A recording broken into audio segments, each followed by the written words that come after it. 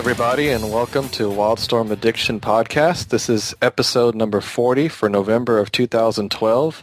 I'm Joe David Solis. And I'm Ben Murphy. You know, I consider 40 kind of a milestone. I mean, it's not like 25 or 50, you know, but I mean, it's still good, right? We're still on the air. It's another decade. That's right. So obviously, you know, every time we hit this, we always want to thank you guys for still listening. You know, we have still had an increase. You know, we've had, I think we kind of died there for a while, but hopefully we're still getting some new listeners and still going to promote here. And so anyway, so just thank you guys for continuing to listen to us. So hopefully we'll have some titles to continue to review. As you'll see tonight. Poor Joe. Remember, I think I kind of cursed ourselves. You know, I was like, you know, maybe one day we'll just be the Stormwatch podcast. But because apparently they're still good, according to some of the news we got out of New York Comic Con. But anyway, let's move on to the news. And but real quick, we will be discussing later Stormwatch number 13, Grifter number 13, Ravagers number 5, and Team 7 number 1, as well as some other Wildstorm appearances in the DCU New 52, and we do spoil them, so beware. And so like I was just saying, we did get lots of news out of New York Comic Con, which just happened, and unfortunately not the news that we wanted, but we kind of saw it coming. But January will see the end of another wave of titles, and unfortunately, Grifter is on the hit list this month. And as Ben reminds me here in the show notes, announced on my birthday, no less. So, you're welcome. It's like, thank you, DC. But yeah, so he's going away. So is Blue Beetle, Frankenstein, Legion Lost, and so far, only 2 replacement titles have been announced, which is Justice League of America by Jeff Johns and David Finch, and the one that we had heard rumored, which is the Man of Steel title by Scott Snyder and Jim Lee. So there's still 2 titles left to announce. Now, obviously, we would love the other one to be a Wildcats title, but you'll see why we kind of not crossing our fingers for that anymore here in a second. But some other news that we did get from the solicitations, Exo Manowar writer Robert Venditti is going to be taking over Demon Knights with issue number 16, and it fast forwards the title 30 years. And I asked Venditti on Twitter if we'd see any of the Century babies mentioned in Stormwatch number 0, and he said not right away, but maybe down the line. So that's cool that at least he's considering that.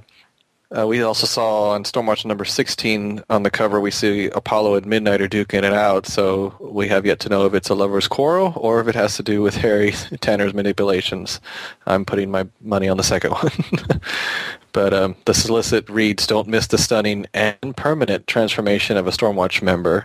So we'll see what happens there. I did catch a quick blurb at Newsarama's interview with Dan DiDio that they asked if Stormwatch is going to be more integrated into the New 52, and he said that they were, and that they were going to get a roster shakeup, so I think is what he said. So that's cool that they are trying to push that title a little bit more, because, you know, obviously it's the next one that we're worried about after losing Grifter and Voodoo. We'd be down to no titles from the original 52 launch at that point, if that were the case, and that would be horrible.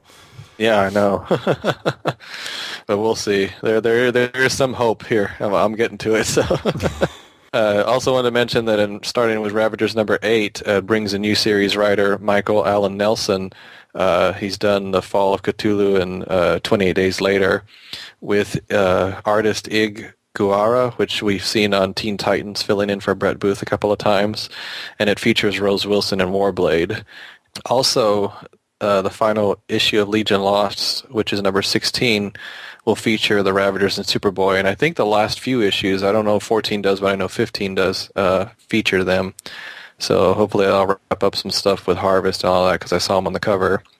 And Team 7 number 4 has the team facing Eclipso and reveals the secret origin of Deathstroke, possibly fixing the mess that was issue 0. So bad. So, one interesting tidbit that was overlooked at NYCC, I actually just kind of found this by accident. It's from a website called comicsbeat.com.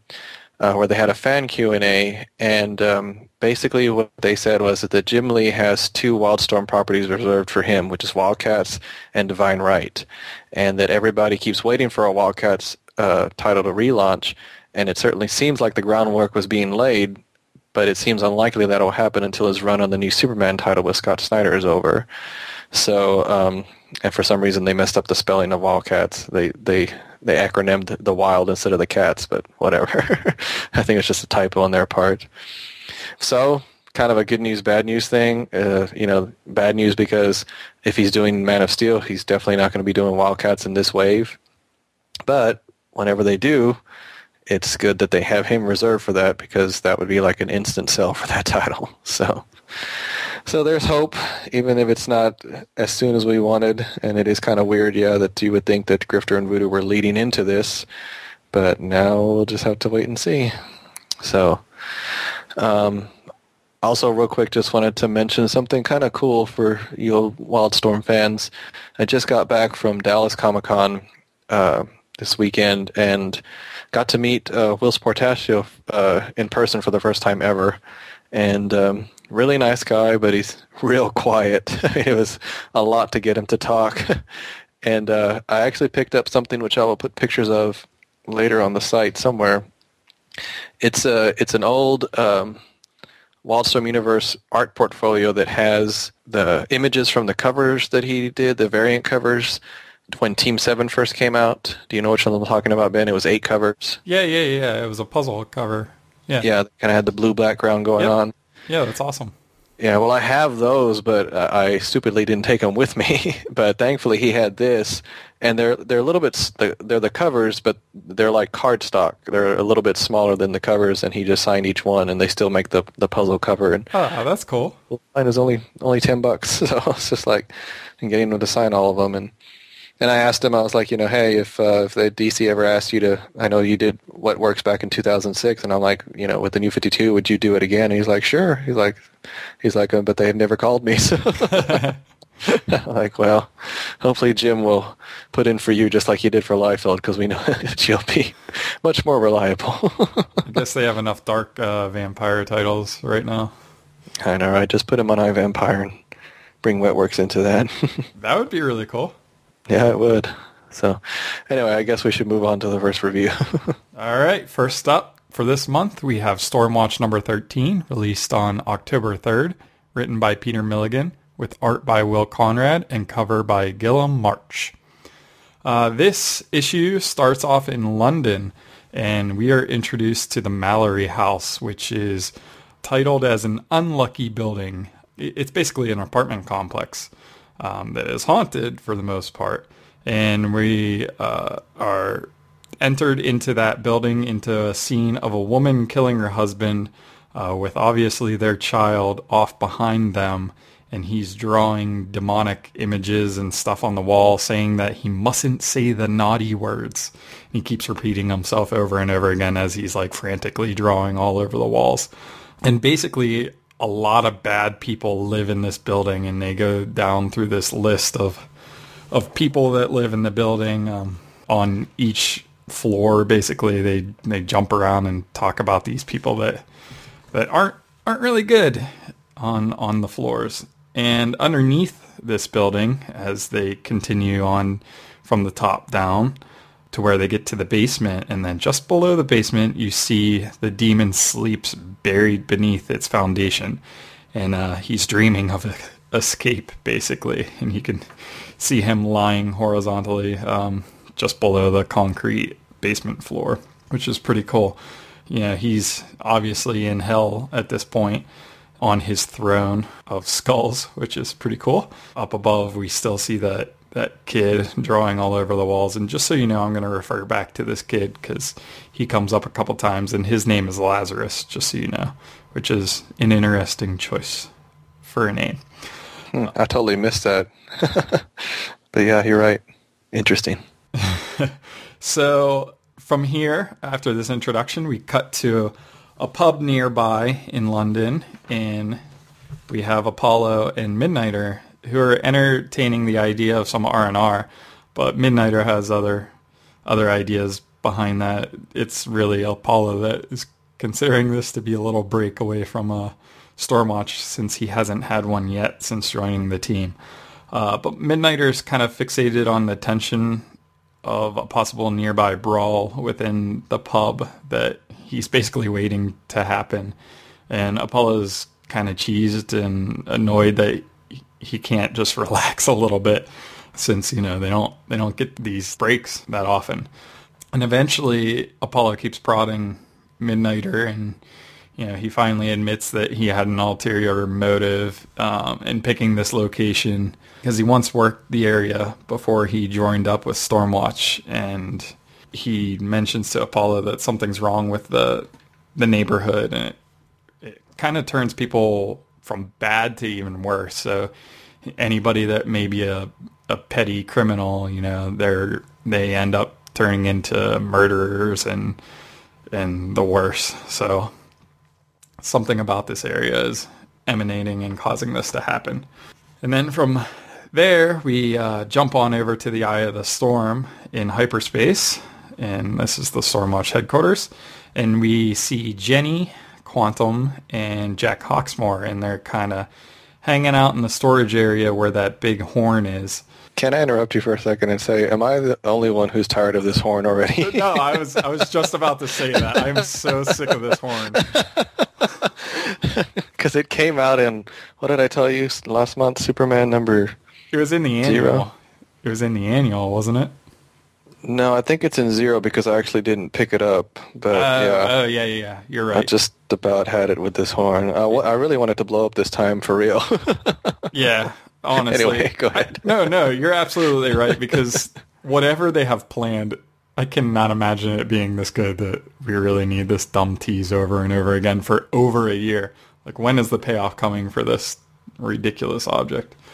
Anyways, so Jenny and Hawksmoor are trying to figure out what the horn is. And I guess they just joke that it's just a big, silly musical instrument.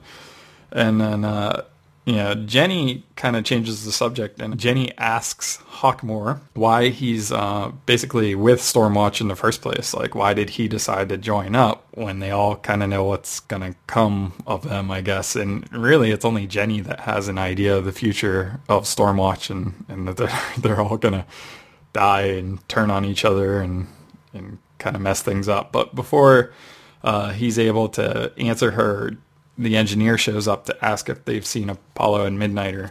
There's a weird little exchange where, the engineer's kind of picking on Jenny, for being a kid, basically, and Jack was just there to be her babysitter, and Jenny's kind of annoyed about that because she doesn't feel like she needs a babysitter, and the engineer kind of scolds Jenny for playing with the horn and tells her to give it up, quit messing with her. And Jenny, kind of off the cuff, is like, she's a lot more surly since she swallowed that devolver, back against the hidden people. Yeah, the Neanderthals, the hidden people. But Jack thinks it's just from Lost Love, which would be Harry Tanner. Good segue. As we go to Antarctica, and here we see a very quick conversation between Harry Tanner, who is in the portal he made inside of the Fox criminal, and Emma, the projectionist. And they have a really quick back and forth about love and trust. And in order to love, you definitely have to gain and earn trust. And they obviously don't between one another.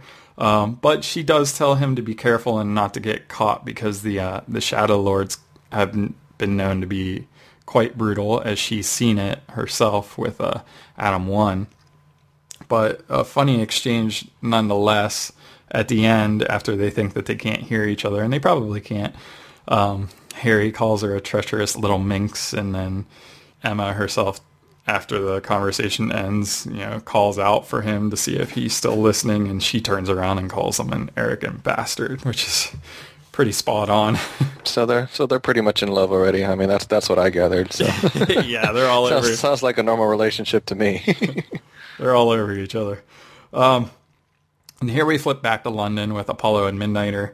And Midnighter, they leave the pub and they're going down the street.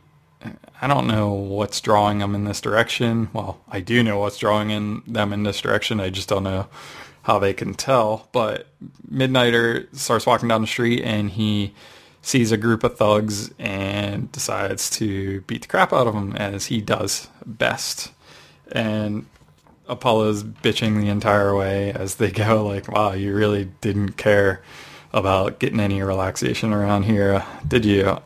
He powers up while he's there, and they have a funny exchange about, him wearing a suit underneath, and Apollo calls him out on it, and then, a couple panels later, he powers up and his suit's underneath his outfit as well, so kind of silly. They go... Apollo picks Midnighter up and they start flying away, and there's another group of thugs attacking some innocent people, and he uses his light to blind those thugs as they continue on. And then we see a quick glimpse of Lazarus. That's the child that was in the Mallory house at the beginning of the story, and he's drawing in blood because he ran out of crayons and ink, and he has to keep drawing so he doesn't say the naughty words. So just that quick little glimpse of him. And then we see Apollo and Midnighter fly towards the Mallory house, and they see that it looks like it's on fire, but it's not. It's just a mess around there. And then they hear a voice coming from it up ahead, and so they decide to check it out, and they fly into the room where Lazarus, I guess it's the apartment that Lazarus and his parents were in. And as they enter, Lazarus runs out of ink, ink being his blood. So I guess he's about to drop himself since he doesn't have any blood left after drawing. And he can't control his words anymore since he's not able to draw, and so he can't control his words when they show up, so he basically releases the demon by saying the naughty words, which is, concealed within the world of man, release the demon. So now we have the entrance of Etrigan back into this century and this universe, this time period within the universe. And it's interesting because 3 people noticed the awakening of Etrigan, and I don't know if you know these people, Joe. I didn't. Yeah, it's Madame Xanadu first. She's from Justice League Dark, and then the Spectre, and then John Constantine, who's also from Justice League Dark. So, and I'm not even sure if they've introduced the Spectre in the New 52 yet. So I was kind of curious about that. I wasn't able to find anything on that. So. I definitely didn't recognize the last 2, but Madame Xanadu is in Demon Knights, so that wasn't a far stretch that she did. Oh, that's right. I forgot about that. So she's in 2 other books. Yes. So, anyways, they all notice that Etrigan gets woken up and shoved back into the realm of the living, I guess, pulled out of Hades, and everyone outside the Mallory House building, I guess people just walking on the street, they all start shouting the naughty words as well and chanting those words to awaken the demon. And as they do that, Midnighter's like, what's that smell coming? I don't really like it. So he's definitely sensing something coming. He doesn't know what it is.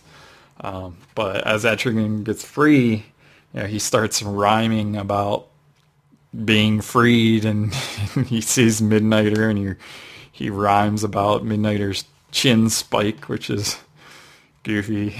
Like, everybody's got to hate on the chin spike. And the demon's rhyming as he's walking towards Midnighter, and he just smacks him out of the way, and he continues his rhyme as he looks up towards Apollo, who's holding Midnighter in his grasp, and he's talking about who his next kill is going to be. So that's issue number 13, which kind of starts tying in Demon Knights and Stormwatch. As you know, Stormwatch number 0 was a big skip through the ages of the Demon Knights and Stormwatch, as we now know those 2 teams and titles are technically one, just spanning two different time periods. So it was a good read. It was basically an introduction to Etrigan if anybody reading Stormwatch wasn't following Demon Knights, which is also looking like it's going to be on the chopping blocks pretty soon here because it's not getting the numbers as well. Which one? Demon Knights? Yeah. Yeah. Well, just a quick side note on that several websites brought to my attention was that Grifter was a low-selling title, and so was, I think it was Blue Beetle, but actually Frankenstein and Legion Lost weren't. I mean, they were lower, but they were not next in line when you look at the sales. So DC apparently is taking other things into consideration when they decide what to cancel. So that's interesting. Yeah, good point. And who knows? I mean, maybe Demon Knights will stick around because they basically are the history of the DCU, so maybe they're just going to start skipping eras and things to make it more interesting, as we saw in the Stormwatch number 0 issue, to kind of show that backstory in a broader, sweeping manner. What did you think of the issue, Joe?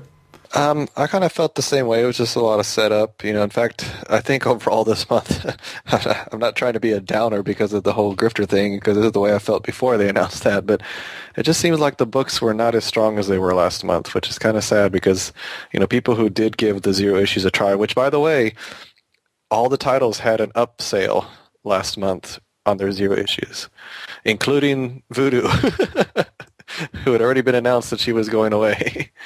And more people bought her anyway, so that was cool. I think some of that is just due to people like collecting huge crossovers and big events like that. Yeah. Oh, it's a 0 issue. Better bag and board it. As if they didn't print a gajillion of them and they're going to be worth anything, but whatever. Yeah. But yeah, I just I really don't know. It's hard because I know. I mean, obviously, that's the title of the issue. It's, what is it called? It's called The Rise of the Demon, Part 1, The Dreaming Tower. So I assume maybe we'll get another, like a 6-part story. So I'm all for, build up. And yeah, I guess I kind of have to take in consideration that maybe this could have been a starting point because, they kind of introduced, like you said, Etrigan the Demon. But you kind of, I think everybody says their name in here too is one thing I noticed, so maybe he was trying to make it a little new reader friendly, but, also by the way everybody's talking and even Harry Tanner, you're like, okay, a lot's been going on, and I'm kind of curious, and hopefully that'll drive people to go back and get back issues. And so, I mean, it was good. I'm curious to see where it goes. And I mean, I'm not so sure that the demon will actually, become a member or anything like that. But apparently whatever goes on here, like we talked about the solicits, it's going to start affecting the team and probably tear them apart. So, but yeah, other than that, I just thought it was okay. I mean, it was a decent beginning for a new story arc. So yeah, same here. I mean, it is a setup issue. But even still, Stormwatch is written a lot differently than the other titles that we've been reading. There's 3 different locations. There's a lot of characters that they still refer to.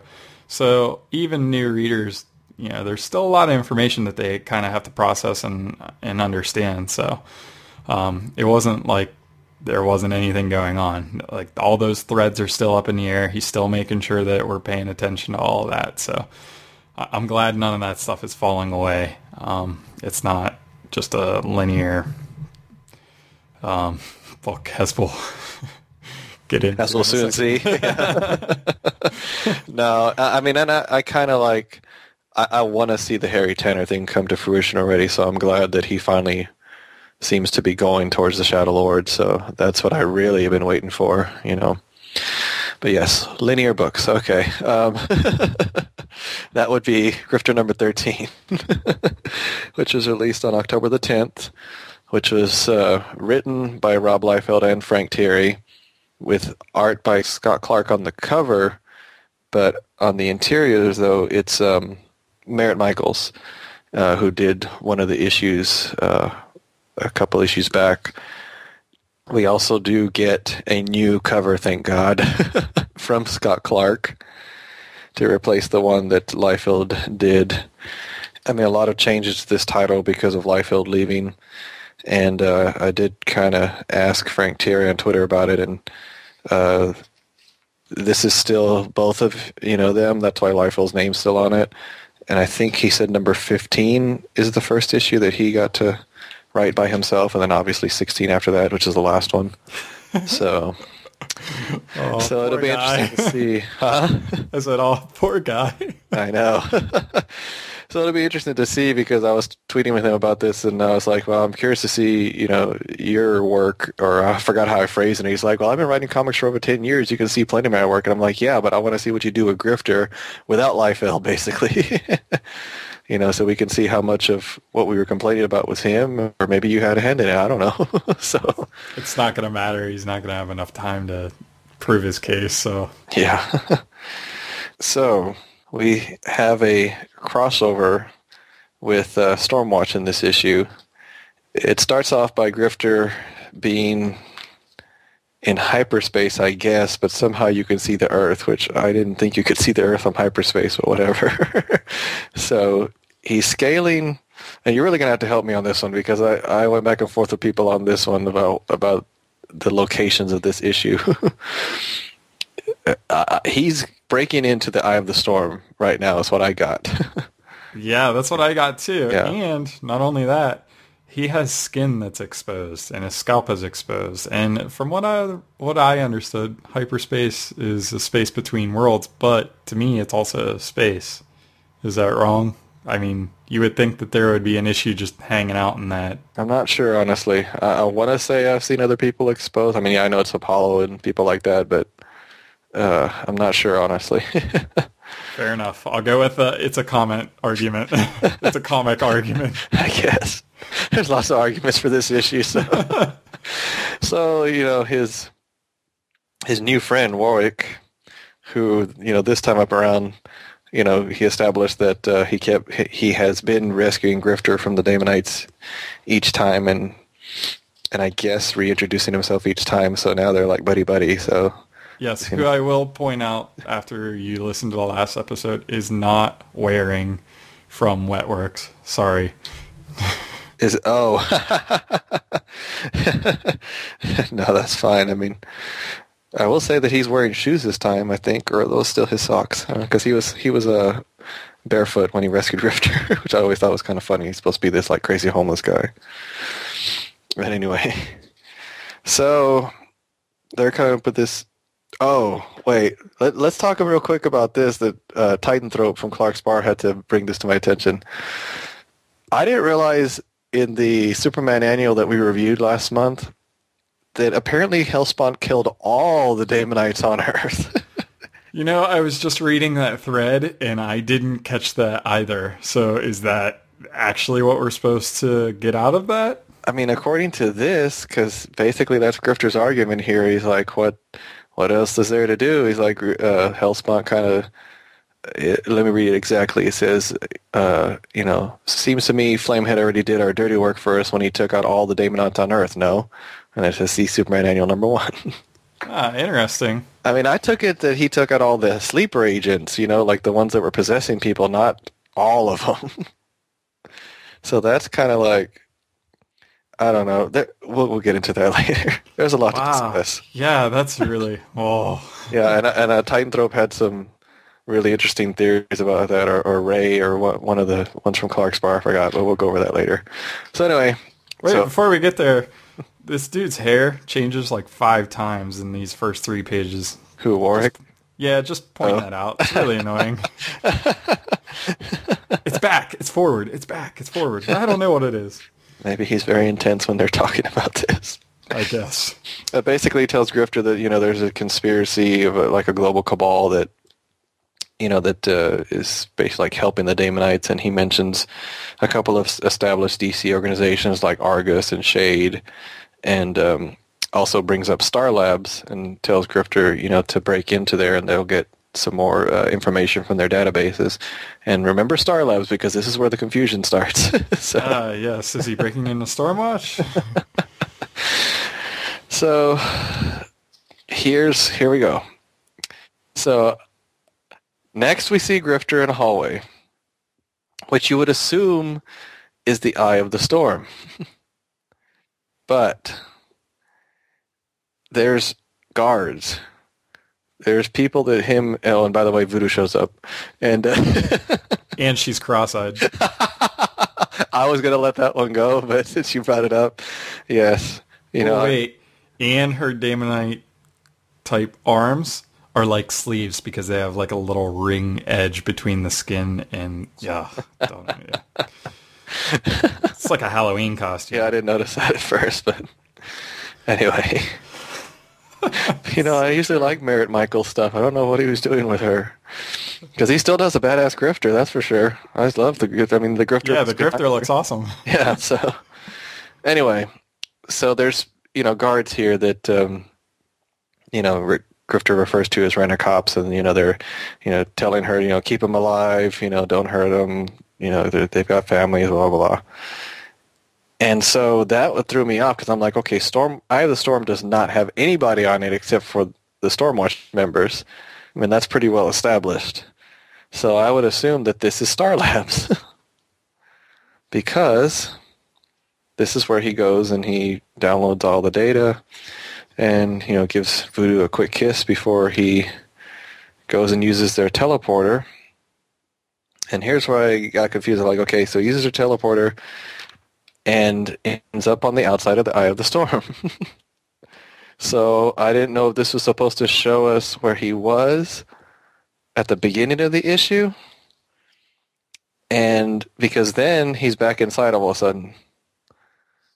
And, we finally have the reappearance of, is it Chuck or Charlie? What's the Daemonite consciousness?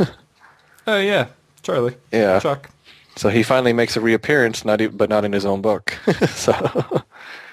So he's here basically taunting Grifter and, asking him what he's doing in here and blah, blah, blah. And he decides to send Apollo after Grifter. And Grifter takes a punch to the face from Apollo and survives. I don't know how. I like Grifter, but... yeah. Even with his Team 7 powers, he's the chosen one. Yeah. Let me back up. Even with his chosen one powers, unless he created like a telekinetic shield or something in front of his face. That's right, I just went that nerdy. So he survives. And then we get to the part that was much debated at Clark's Bar here. Where he literally pulls this Harry Potter wand thing. Yeah, what? Where did that come from? Or like somebody, I think it was Ray, she was like, it's the pool cleaning, it looks like a pool, what you clean pools with. Yeah, I'm really not going to say what that euphemism looks like. Yeah, no, they went into that too. And basically he sets Apollo on fire. Which, since Apollo's powers are based on the sun, you would think wouldn't affect him. You would think. But apparently, he's got something in his eye in this one panel. I think it's fire. You see him rubbing his eye. Yeah. I'm sorry. It's so bad. I just can't make excuses for this title anymore. It's like, this is why, like you said, you're like, this title has to die. Well, I thought your written review was a little nicer than it could have been. Because this is where you start skipping into no backgrounds and stuff because, where are they? Who knows? Who cares? Let's just put them in it. Yeah. So he tasers Apollo. That's right. I said he tasers Apollo. Don't tase me, bro. And, yeah. Then he runs over and starts downloading information and brings up information about Amanda Waller, who we will know later as we review that, she's an old Team 7 member, so that's how they know each other. Another floating head. They couldn't even use another panel of her in another book. I know, right? And then Midnighter, of course, comes to Andrew's rescue. I forget that Apollo's real name is Andrew. It's Andrew and Lucas. And Midnighter is freaked out to see that Grifter's still alive because he's like, well, I killed you. And it's like, well, yeah, that wasn't me. Of course, Grifter's still trying to keep the jokes up. And so, of course, he gets off a couple of shots on Midnighter, which do nothing. And here he does use his telekinesis to do a TK punch against Midnighter, which I have to admit, that's pretty okay. Because I would rather it be that than you trying to convince me that he actually landed a punch on Midnighter. Yes, at least they admitted it. Yeah, so at that point, he gets away, and Midnighter jumps into the portal after him. And Apollo, with a dumbfounded look on his face, is like, Midnighter? And then that's the end of that. And apparently, Grifter and Midnighter are going to end up in Paris because the next issue says Midnight in Paris. So, anyway, I really don't want to talk anymore about this issue. Okay. No, but I will say this. No, I will say this because there were some interesting theories about all of this. Because, like Titan Throw was saying that whole thing about Hellspawn killing all the Daemonites on Earth could have been one of the rewrites because, as we remember, we talked about there was supposed to be a crossover that Liefeld talked about that was going to be, Grifter, Voodoo, Hawkman, Deathstroke, all his titles, and Superman. And it's going to involve Hellspawn and the Daemonites. Well, the Superman camp said no, and then basically they were about to get rid of Liefeld, so it seems to me that, and the other guys at Clark's Bar, that they rewrote it to where it's like we've gotten rid of the Daemonite threat for now because we basically have canceled this crossover because we've gotten rid of Grifter and Voodoo, who would have been two big players in that. Obviously, Jim Lee's going to do Man of Steel, so we're not going to really push the Wildcats right now.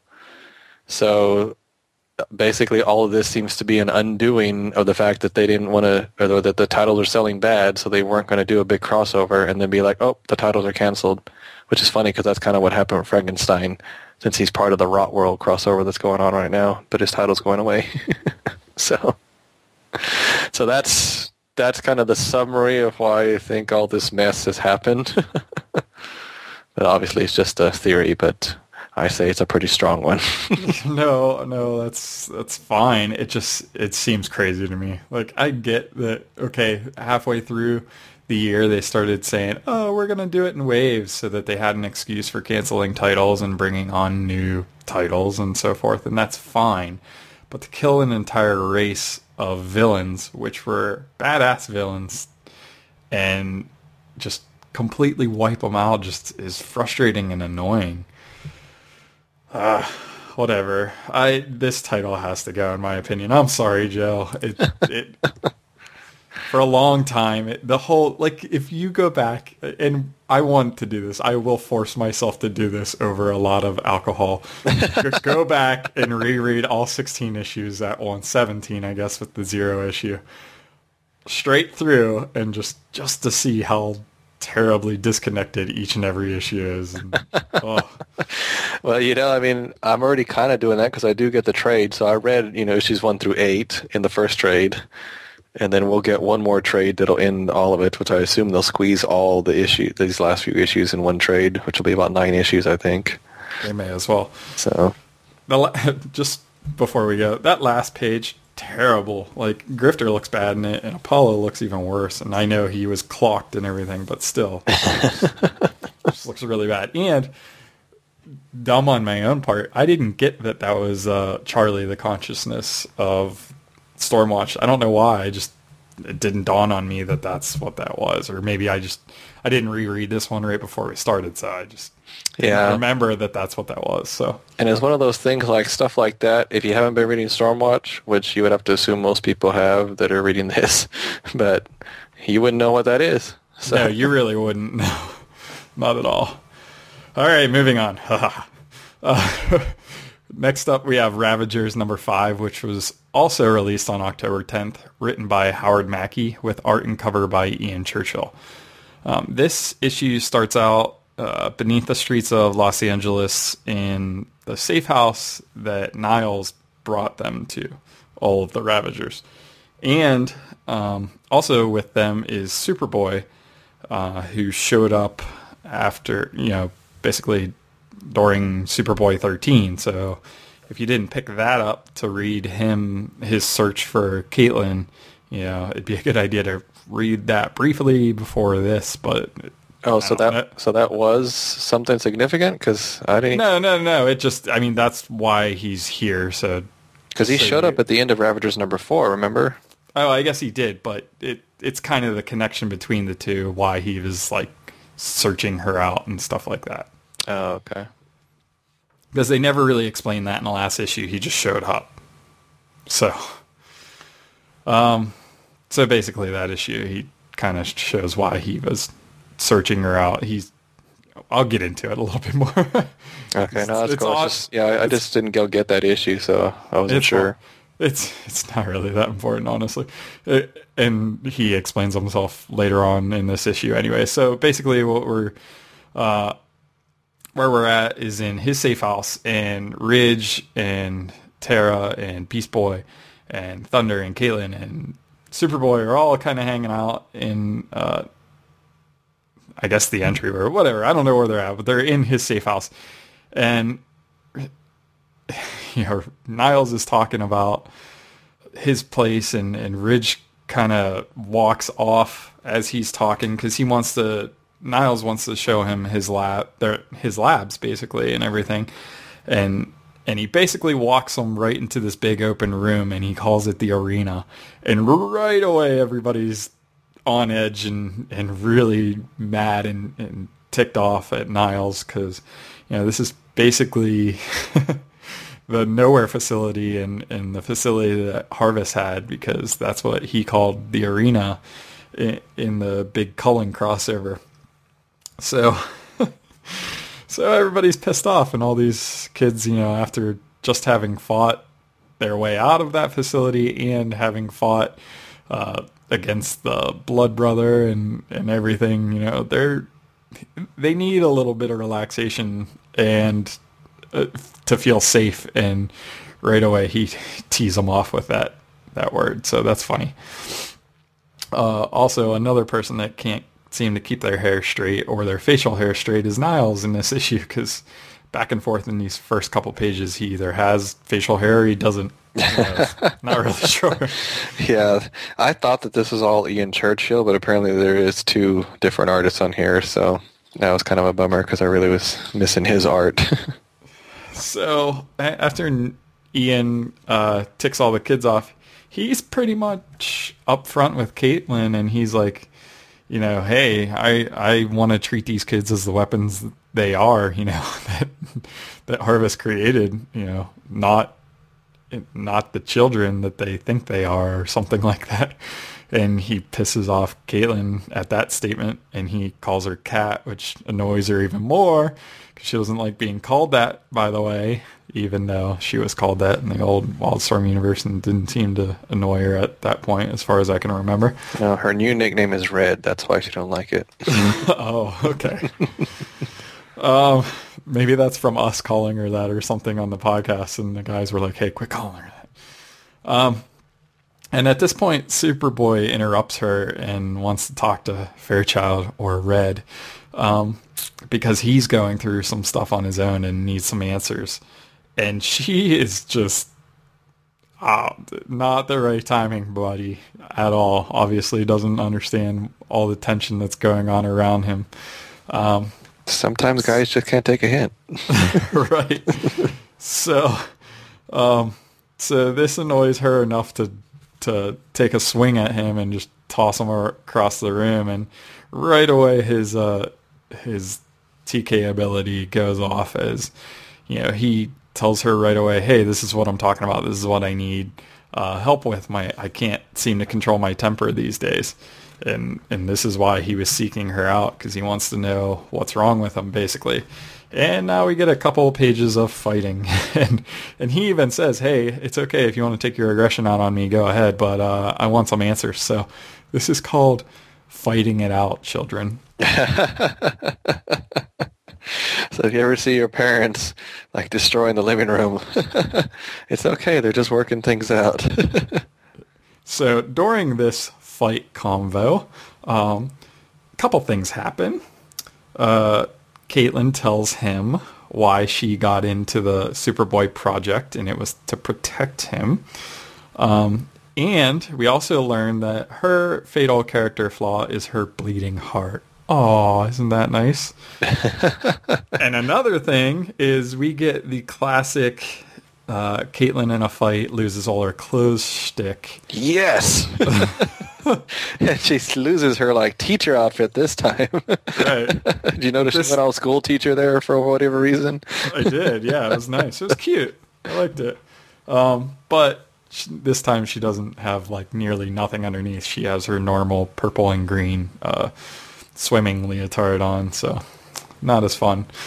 But maybe that happened a lot at the Nowhere facility. Like, yeah, we need to keep something under those clothes all the time. Right. So a quick jump to elsewhere in the facility outside of the arena. Obviously, those kids didn't want to stay in that area. The other kids are kind of arguing, and as they're doing that, Thunder starts screaming out and with a nice big yarg. And maybe he's part pirate. Exactly. Well, this did come out in late September, October, so just in time for Talk Like a Pirate Day. That's right. So he's losing control of his powers, or something's going on, and the kids are kind of freaked out. But we go back to the arena, and this is the end of the fight. Caitlin doesn't have her schoolgirl outfit anymore. And she... it was a teacher outfit, not schoolgirl. Sorry, my bad. That's right. Maybe we'll get a schoolgirl outfit later, but she is older in the DCU for whatever reason, so... That's right, sorry. So this is the end of the fight. Superboy has obviously beaten her, but she's still able to easily talk to him about it. Because his powers don't affect her, I don't even really understand how this was happening. I think they were just kind of bouncing off each other, really. But it's great because it ends with her in like that classic defeated pose. Oh my god, jeez. But basically, Fairchild can't give Superboy the answers that he wants or he needs, and that's how it ends. What, the issue? No, it doesn't. No. I just mean that fight, which is ridiculous. So they kind of give up the fight, and I guess they're tired. I don't know. And then Niall worked it out. Yeah, right. Okay. Thank you. And then Niles calls for Dr. Fairchild, which is funny because one of the kids is like, "She's a doctor," and he calls it Code Red Alpha, which may mean something with her name because she's called Red. I don't know. Something very bad is what I took it to mean. Right, obviously. And Superboy flies her right to them, and basically to help out with Thunder. And this is where the kids start arguing about trusting her and trusting each other and trusting Superboy and all that he's done. And these issues, they all have certain things that they talk about, especially with these kids being kids themselves and the torture that they've went through and trusting each other. And Superboy decides to help out Thunder, and Ridge is kind of freaking out about that because he obviously doesn't trust Superboy. And Caitlin, pulls Ridge aside and tells him that, they can all make their own choices now. She's not their mother, and obviously she's having issues since breaking these kids out of the Nowhere facility, that she's not able to keep them under control, and I guess she's sick of being thought of as their mother. And Superboy talks to the kids before he goes to help Thunder and says, "Hey, you guys are more of a family than I will ever know. I've was basically grown in a test tube, so I don't know what it's like, but you guys got something good going on." They're all honestly torn at even being concerned about Thunder to begin with, because they were trained to be individualists and to take care of themselves on their own. But they're still scared to lose Thunder after just losing their sister Lightning just an issue or two ago. So we skip over to like Thunder is like coding, and Niles takes some fancy looking headphones, puts them over his head and zaps him with sound waves and shuts down the supposed kill switch that was embedded in his brain by Harvest. And they make this assumption that Harvest implanted that same kill switch into all of them and realize that they can't remove it without killing them, or probably can't, and that all that they can really do is slow it down. But when they found all this out, miraculously, the device had markings for colony number 18, which I don't know if that number has any significance. It doesn't seem to, but it would have been epic if it would have been colony number 13, in my opinion, but whatever.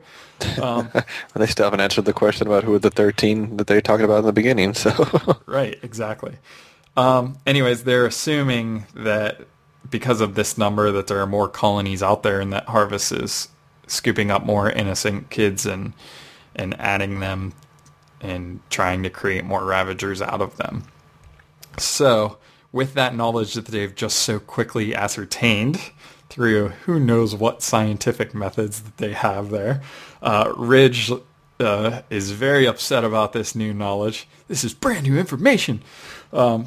He leads the charge and asks Fairchild if he is with them to take down Nom, Omen, Lash, and all the other wretched people working for Harvest, and that they're going to regret turning them into the Ravagers. Dang it. And then they say, engage, just like the old Wildcats cartoon, which is awesome. He was calling for the simulator in the arena to engage, so they were trying to be clever about how they did that. It was classic superhero stuff, and I love the pose and everything. At least this was Ian Churchill doing this pose, and Ridge, got rid of his striped collared T-shirt. So. I really liked his little rugby outfit he had on. This is really odd. That's like one of those classic things where they dress him up in that, and he's able to just walk around in public normal, and nobody, notices because he's wearing a regular T-shirt. So. Exactly. Yeah. Not the best issue, but whatever. I mean, I actually had more fun with this than I did with Stormwatch, believe it or not, just because I was just like, I don't know. It did have a lot of kind of funny, kind of very cliche, classic comic stuff, like the whole fighting while we talk. So I was just like, okay. But it was kind of weird because you did get the sense that he had to hurry up and wrap this up for the trade, I guess, because even though it's issue 5, because they had issue 0, that's 6 issues, so it just kind of felt like they had to, like, that's the end of the trade, I thought it was okay. I just missed the Muscle Men. They were so cool. Yeah, this title's had a lot of interruptions like that, I think, I know I've heard a lot of people online talk about that they feel like this title's not getting its footing because of that. Supposedly this was supposed to have a tie into Rot World, but other than the fact that Beast Boy's in it and he's part of the Red, they didn't really mention anything. Well, it was going in that direction with Brother Blood, and then it just kind of ended quickly, and it seems like it's stuttering in weird ways. Yeah, so hopefully the new writer will bring some interest on, because if not, this one's going to go real quick. So... And we don't need any more titles to disappear right now. Yeah, it's getting a little sketchy. But, I mean, I'm still enjoying Ravagers, and it's definitely a fun book. I kind of, like I said, I wish Ian Churchill would just stay on it. It seems like he's going to go away, obviously, eventually, but, I mean, I just really like his art, and it was definitely appropriate for this title, so... We'll see what happens next with Ravagers. Now let's get on to another one that I was really looking forward to, but I'd be interested to discuss this with you here. I feel like I just read this one. You probably just did. So you have Team 7 number 1, which was released on October the 10th. It was written by Justin Jordan with art by Jesus Marino and cover by Doug Monkey. Obviously, we already talked about the Zero issue last month, and, we're excited to have Team 7 in the DCU, period. And, the Zero issue did exactly what it was supposed to do. I mean, it set up the characters. It brought them all together. So it's just a pretty straightforward Zero issue. Now, with issue number 1, it basically is a straightforward issue number 1. So it's kind of like I got the feeling like we almost got the same issue twice, just two different settings, I guess. Because basically, it picks up directly from Zero, where, the team's assembled, and they're in the Team 7 jet or spaceship or whatever it is. And they're about to go to a floating prison called the Float. That's this huge Cloud City type facility where they've been keeping the superpowered beings that have not been as nice as the Justice League was when they first debuted. So apparently they're getting no response from this prison, so their goal is to infiltrate it and find out what's going on. So these ships. Mm-hmm.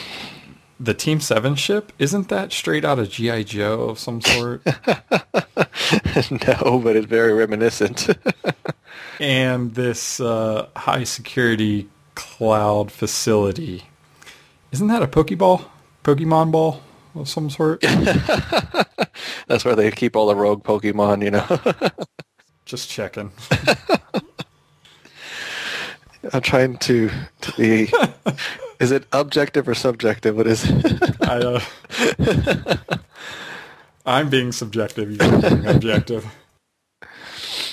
Anyway, this is it's just very classic, kind of like old school comics. Is what this is. And I know some people like that, but I just can't do that. I don't know.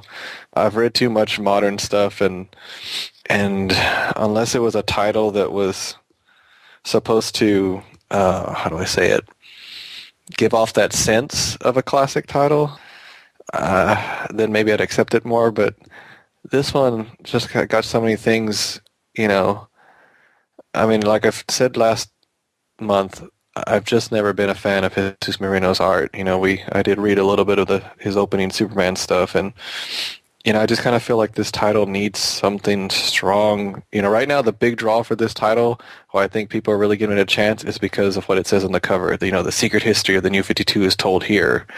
And I'm sure they're going to answer a lot of questions about these characters because you've got a pretty cool cast. You got Black Canary, Deathstroke, Grifter. We don't have Steve Trevor yet, but we know he's coming. You got Lynch, and then you've got the other people that Justin Jordan said that they are not going to be cannon fodder. so that's good to know. But we get this big action sequence where apparently the Float's defenses were supposed to be inoperable, and they, of course, they are operational, and so they start shooting at the Team 7 ship, and so the members decide that they have to do a free fall into the station, basically. And so that's what they do, and in the middle of this, they almost lose Black Canary's husband, Kurt, and so he falls over the side, and then, see, this is where we start doing like everybody gets named. Like Lynch is basically doing a after mission report, and we're listening to it. Hey, I'm glad he is, and I know it's dumb that we're getting introduced a second time, but I still don't know all these dudes' names. And thank goodness Iron Man's here, because that guy would be gone already. Yeah, because I was thinking that's. I was just looking for Lynch's comment. That's James Bronson, So I know Iron Man, although he does make a Superman reference. Did you catch that? Because he's like, "I got you, Lance," and he's like, "That's great, but who's got you?" That's totally nice. From the 1978 Superman. So James Bronson. So yeah, you see, that's the thing. That's why I'm so torn about this issue. I'm like, okay, it's a number one. Yes, we do have to do this, because, okay, not everybody would have picked up the Zero issue. So it's I don't know. It's kind of it's very borderline for me on that one. But let's see how issue 2 goes before we really say anything about it. But everybody gets their chance to talk basically, and everybody gets to show off their personality. Of course, Deathstroke is basically like, yeah, you should have let him fall. He was a liability, blah, blah, blah. And Amanda Waller, is like, no, we need to take care of everybody. And we get a nice little interaction between Grifter and Fairchild, Fairchild's father here, Alex, which was kind of cool to see two old Wildstorm characters talking again. And so after they kind of argue about, what to do next, Grifter decides to take the initiative and blow a hole in the float so they can head on inside. So that was pretty cool. That's someone who was telling me that somebody said that they liked the Grifter in this series so far much better than they do in the regular series. Well, I don't know, but so far, if you can just ignore all of Grifter, I would agree with that statement so far. Yeah, because remember, according to Liefeld, he's an important character. DC wants to push him, so they do so by putting Liefeld on there and kill his title. So, but at least he's still here, so he'll hopefully still be around by the time they do launch a Wildcats title. Speaking of Grifter, really quick, I know that I'm cutting you off here, but I don't remember in the Zero issue, did he have a weird elastic headband at the top of his mask? I'm not sure, honestly. And I'm assuming it's elastic, but there's like a black band on the top of his mask in every panel, and I'm like, where did this come from? Well, a little tidbit to follow that up. According to Brett Booth on Twitter, was talking to him. He said that everybody draws the Grifter mask wrong, he says. So I guess according to him, only him and Jim Lee do it right. Well, they better get on it because I know. Yeah, I'm not sure. I guess it is. Well, it's definitely a headband because I'm looking at this scene where he drops down in the next page, and it definitely goes around his head. So, honestly, that's the way the mask is supposed to be. It's just not supposed to be black. It's supposed to be red. So, I've never noticed that before. So obviously, it was a big change because it wouldn't have jumped out at me like that. Sorry, I digress. No, they just keep changing stuff. Remember Grifter's armor? It's all red. Oh, I know. It's red. It's annoying me. But at least he got the green pouches. But so they come down into the float and they find a surviving, I guess looks like a medical doctor. She's all bloody, and so they're trying to ask her what happened, and then in the middle of that, she all of a sudden turns into what we already know by the solicits. She's possessed by Eclipso. So, because she's got the whole half blue face thing going on, and she tries to attack Lance. And after Lance kicks her, and James Bronson grabs her by the neck and smacks her around, and then the whole team decides to unload on her. So much for the civilian. But after that, there's a huge crash. And there's basically an army of Eclipso zombies, I guess you could say. And that's the end of the issue. As we get ready for Darkness Falls, next issue is what it says. So again, I mean, it's a decent issue, and with the whole introductions and all that. But I really just want to get on with it already. I said last time that I'd appreciate the Zero issue more after reading issue 1. Well, now maybe I'll appreciate issue 1 after reading issue 2. And hopefully I won't have to keep saying that until issue 6. If this title does what it's supposed to do, I'm hoping that it'll make me do a lot of research, because I don't really know who Eclipso is that much. So I'm probably going to have to go out and check that out. But if this title continues, it should skip through a lot of really cool historical things that I'm hoping that I'm going to have to go back and double check. Yeah. Yeah, because based on the solicits so far, the most significant things that are going to come out from these first few issues is that Eclipso is introduced into the New 52, and Deathstroke supposedly starts turning evil, which is kind of quick in my opinion. But hey, maybe that's part of what really happened. I don't know. Based on what we've seen so far, that's all I noticed. All right, some other Wildstorm sightings and tie-ins this month. Speaking of Deathstroke, we have Deathstroke number 13, which released on October 10th. And this has another Zealot cameo. The solicit promised a lot of info about Kara, the planet that the Cherubim came from, but it obviously changed with Liefeld's departure.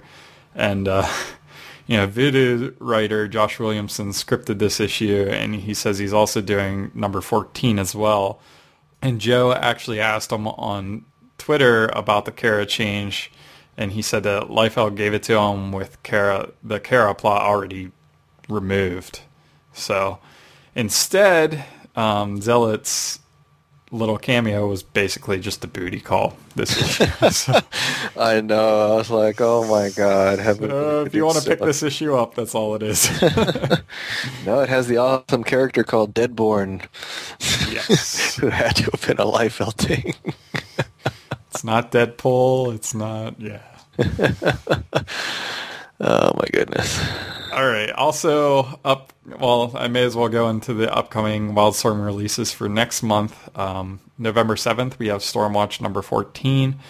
November 14th, this is the meat of the Wildstorm month, is Grifter number 14, Ravagers number 6, Deathstroke number 14, if Zealot is actually in it, which I'm not really sure she's going to be after that last issue. She just had that tiny little... She's going to run away and regret it, now. It's kind of the next morning regrets.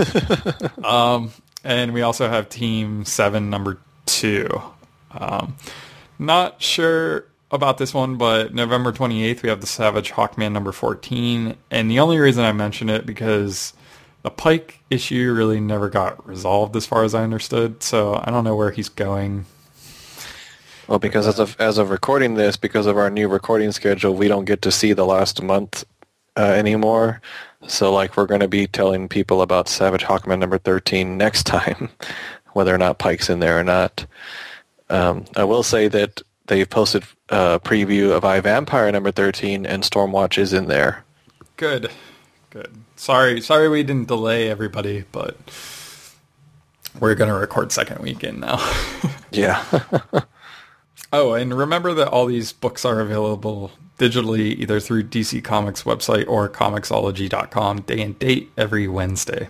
Sorry, forgot about that. It's fine. And just a couple of quick shout-outs. Be sure and check out Chris Strecker's Stormwatch site, which is stormwatch.ws. There is no www. And remember to visit the Higher Authorities message board, Clark's Bar, to continue to discuss the Wildstorm integration among some long-time Wildstorm fans, which does get a little heated sometimes, as with some of these issues were last month. Sure does. And that's at theauthority.ws. Also no www, and it's also linked from our site. And be sure to check out our friends of the show, the Image Addiction podcast, as they cover new releases from Image Comics. And they actually just hit a milestone themselves because they just did episode number 75. So congratulations to those guys. I know that they've been through a lot of changes. They don't have, Chris Parton and Michael Smith are still around in different capacities, but they're not on the same show anymore, but they were for this one, so it was kind of funny. He was playing the Reunited song. I told him, yeah, picture you guys slow dancing to this. Nice. And also check out our other friends of the show, the Only the Valiant podcast, as they cover the newly relaunched Valiant comics, which current titles include Exo-Man of War, Harbinger, Bloodshot, Archer and Armstrong, and coming in November, a new Shadowman title, which I'm definitely picking up all of those. And I also want to mention, I chose not to mention this last podcast because I wasn't sure. So it's just, we probably won't get this out before I'm there, but I will be at Wizard World Austin the last weekend of October. The reason I was so up in the air about it is because I was going to do what I did last year and share a table with an artist friend of mine, but that's not going to happen. So I will still be there, and I'm going to try to get some sort of coverage. Nothing like what we're doing here, obviously, but I know Paul Jenkins is going to be there, so I may talk to him about his Stormwatch run if I can get 5 minutes from him. And from Only the Valiant, one of the hosts, Chicolo, is going to be there. So, I'll see if I can get to talk to him and maybe record something with him. So if he has time. Him and his wife are big Star Trek fans, and they bought the big ticket to see the Next Generation cast. So Nice. yeah, so that's going to be pretty cool. And so anyway, so if you see me, I'll have my Wildstorm Addiction shirt on at least one of those days. And if not, well, I'll just have to see y'all next time. So, but anyway, our contact info, you can find me on twitter.com/Grifter78. You can find us both at the Wildstorm Resource Wiki. I'm Grifter78 there, and Ben is Yo-Yo Master 146. And you can find the podcast on Twitter at twitter.com/WildstormAddict. And you can email us at wildstormaddiction@gmail.com, or check out our Facebook fan page or Google Plus page. And we're also now on Stitcher, where you can listen to us on your iPhone, Android phone, Kindle Fire, and other devices with Stitcher, which you can find in your app store or find at Stitcher.com. So, well, kind of a bittersweet episode because of just the titles and the cancellations and whatnot. But you know what?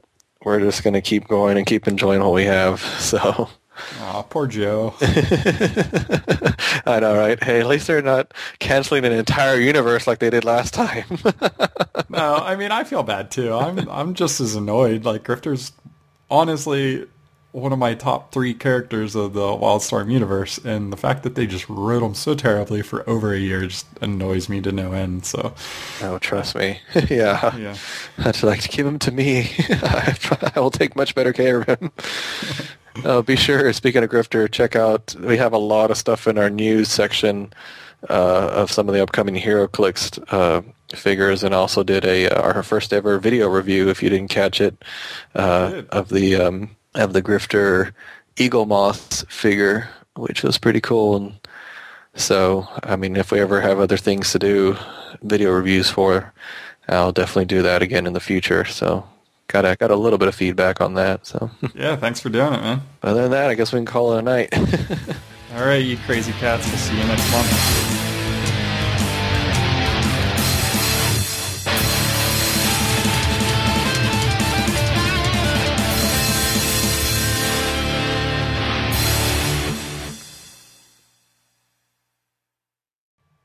So, have you been able to check out Arrow yet on the CW?